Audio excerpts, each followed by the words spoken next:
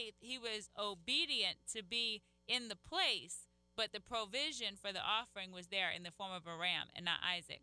Stay tuned because we're going to bring all the truth of that. Yeah, go read it. Verse 23. Yeah. And the scripture was fulfilled, which says, Abraham believed God, and it was accounted to him for righteousness, and he was called the friend of God. You see then that a man is justified by works and not by faith alone. Yes. So, a man is justified, prosper by faith, correspond with work. Okay? So faith in action produce the result of a fruitful life. Okay? So let's say it again. My faith and correspond to my work that I'm going to produce equal a life of fruitfulness, a life of prosperity, a life of total fulfillment. That's good because it continued to prove Proverbs chapter 10, verse 4. Yeah. He who has a slack hand becomes poor. But the hand of the diligent makes rich. So it's focusing on the productivity of the hand, what it produces. A slack hand becomes poor. Yes. But the hand of the diligent makes rich. Doesn't say nothing about faith. No. Because faith comes. And how do I know that it's faith?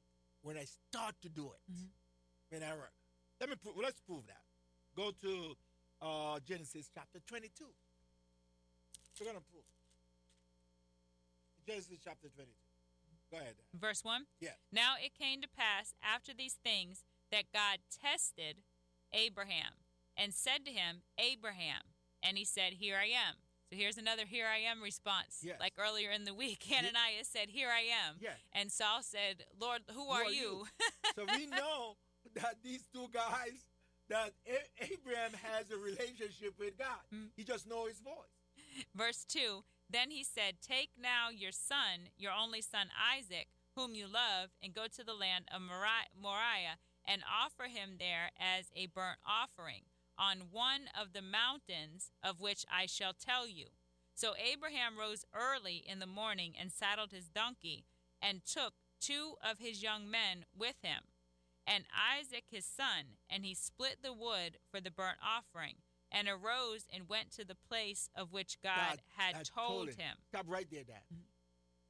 Who is a friend of God? Abraham. Abraham.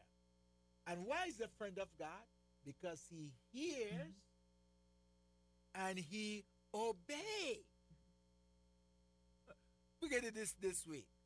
He hears what God says and he obeys, doesn't question it. God called him, take his son. I know you love him. Go offer him as a burnt sacrifice to me on one of those mountains that I will what? Show you. And Abraham immediately, yes, sir. Rose early. Yes. Yes, sir. And he went on his way to do what? To do what God has says to him. And like you says, yeah, now don't get it twisted now. Abraham did not kill his son. Because God provide a ram, right? That's what he says. It was a test. It says it was a test. And he had to show up for his test. Okay? So, test of what? Obedience. Now, let's see if that is true that I just say in Hebrews chapter 11, verse 17 through 19. Verse 17 through 19. The word of God is powerful. It's quick. It is sharper than any two-edged sword. The word of God is good for doctrine. It's good for instruction. It is good to the soul. I'm feeling good this morning, Diane. Now, Diane, look at Hebrews 11 now, verse 17, in light of what we said. By faith, Yeah. Abraham, when he was tested, offered up Isaac. And he who had received the promises offered up his only begotten son, Yes. of whom it was said, in Isaac your seed shall be called. Yeah. Concluding that God was able to raise him up even from the dead, from which he also received him in a figurative sense. So, Abraham knew that Isaac was never going to be the sacrifice, because God shows him in a what sense? In a figurative sense. God already showed it to him. By what? By faith. He says, except a man be what? Born again. He can what? See. He can see. Abraham could see. That's why Abraham could track off, knowing that Isaac is the promise. And God already says that God can't lie. He says, by the seed of Isaac, all men shall be blessed. The world going to be blessed. The world is going to be blessed. His seed going to multiply. God can't lie. So here's God saying, one thing, that Isaac is the blessing coming through this guy. As the sons, you shall be the father of what? Many nations. To who? Isaac. And now, kill Isaac? Everyone says, wait a minute, God can't lie. So if I kill him physically, he can raise him up. So I'm not going to worry. Because God, I want that faith, Dad. Believe that thing.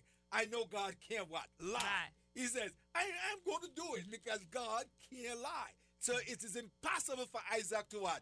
Die. Ooh, die before his time. Yes. He cannot die before his time, because there's a promise that's assigned to come through him. And he ain't had no children yet. He ain't had no descendants yet. It hasn't been established yet. So it's not his time to die. So that's why Hebrew, read by Hebrew again. So here the key out of Hebrews chapter 11. Why make him was so assured. By faith Abraham, when he was tested, offered up Isaac. And he who had received the promises offered up his only begotten son, of whom it was said, in Isaac your seed shall be called, concluding that God was able to raise him up even from the dead, from which he also received him in a figurative sense. He received him in a figurative sense. He received him from the dead womb of his wife, and the deadness of his own body, which he did not consider. He fulfilled the promise of God. So he knew. Why? Because he that is born again see the way God does things. Abraham was seeing the way God does things, and therefore it was accounted unto him. And therefore he was not poor in children. He was what? Rich in children. He was not poor in children. He was rich in children. He was the father of many nations because he was seeing it from kingdom perspective. He was navigating by what he was seeing in the kingdom. He wasn't navigating or negotiating by his own opinions. A lot of times we're negotiating with opinions, and it's causing us not to be able to adequately navigate the way in which God is showing us to go. So I'm sure his own opinion was not favorable in this situation. That's his son. If he would have let his emotions get in the mix of it, it never would have came to pass. But he had to be able to see beyond the momentary circumstances. He couldn't just remain in that situation. He had to see past. And he knew that the same God who was faithful before will continue to be faithful. The same God who promised that cannot lie will bring it to pass as he goes through the course, as he navigates, as he maneuvers through the course in obedience, as he does these things, as he fears God. He honors God enough to do what God says. That's the fear of God, honoring God enough to do what he says, not hiding when you hear him talk. That's not the fear of the Lord that they're talking about. Not feeling like you can get slapped upside the head by God. That's not it. The fear of God is honoring him enough to do what he says, which means that we have to put all of our own opinions to the sides and all the negotiations that we want to do with God instead of doing obediently what he tells us to do. We have to put all that mess onto the side and to do what he says to do, so then we will see his covenant. Make your day count. Thank you for tuning in to the Make Your Day Count broadcast with Pastor Errol Beckford, Senior Pastor of Celebration Tabernacle Church in the beautiful city of Cocoa. For more information on this broadcast, please contact us at 321-638-0381. Tune in tomorrow to hear more about how you can make your day count. Hey, this is Mark Ballmer from Lessons for Living. We hope that you're enjoying the radio program. This is a great radio station, 91.5. We pray that God will help you do life right. Keller Williams Space Coast Realty is a friendly, knowledgeable, active, and accessible real estate agent here in Brevard County. Keller Williams is known for real estate services all across the world, and Wayland specializes in helping buyers purchase the right place to call home, as well as helping sellers market and negotiate the sale of their single-family home, condo, vacant land, or business. Wayland Duff can be reached at 321-536-5973 or visit waylandduff.kw.com. Wayland Duff with Keller Williams Space Coast Realty is your local realtor who provides all you need and the time you deserve to get your real estate purchased or sold.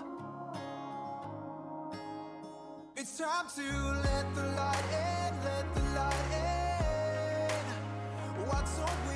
Hello everyone, and welcome to Turn the Light On with Pastor Kevin Radlin in Cherche, France. Turn the Light On is a topical study of the Bible and how these topics apply to everyday life for each one of us. So join us today as we look at the Bible, life as a believer in Christ, and how to be relevant as a church reaching out to a modern world with the message of Jesus Christ. Now here's our hosts Kevin and Cher from Lighthouse Christian Church in Merritt Island, Florida.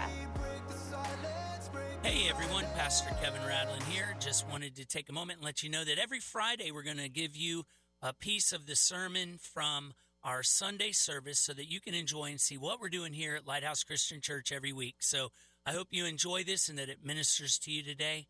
Be blessed in the name of Jesus. But imagine trying to move a mountain. You know, as I'm standing there looking at that, I'm like, how do you move a mountain? That's not an easy task. I'm sure somewhere along the way somebody's moved one, you know, or cut through it or done things. But you can't just pick up a mountain in your life. And I started thinking about, you know, how would you do that? I mean, there's no dump truck big enough to put a mountain in and carry it. I looked for the world's largest dump truck, and this is what I came up with. No mountain is still going to fit in there, okay? You know, I mean, how many trips would it take to move a mountain, even with a dump truck that big? It would take a lot. Not to say that it couldn't be done, but I'm looking at this scripture in Mark 11:23. Turn with me there. And it says this. It says, "For assuredly I say to you, whoever says to this mountain, be removed and be cast into the sea, and does not doubt in his heart, but believes that these things which he says will be done, he'll have whatever he says." It's like, So the Bible is telling me that I can move mountains. And I'm in the mountains, and I'm looking at it, and I'm like, it was crazy, you know. But here's the thing. I don't think Jesus was talking about literal mountains when he was talking about this. I think he meant that there are situations in our life. Somebody say situations. Any of you guys ever had a situation? There's situations in our life that sometimes can look like gigantic mountains in our life. And how do you move them? Because I've had to overcome some major mountains in my own life. I know some of you have too. But here's what I came to the conclusion. Because I've seen mountains move in my life. And I was like, well, how did they move? And I had to come to this conclusion. Faith that moves mountains believes that nothing is impossible with God.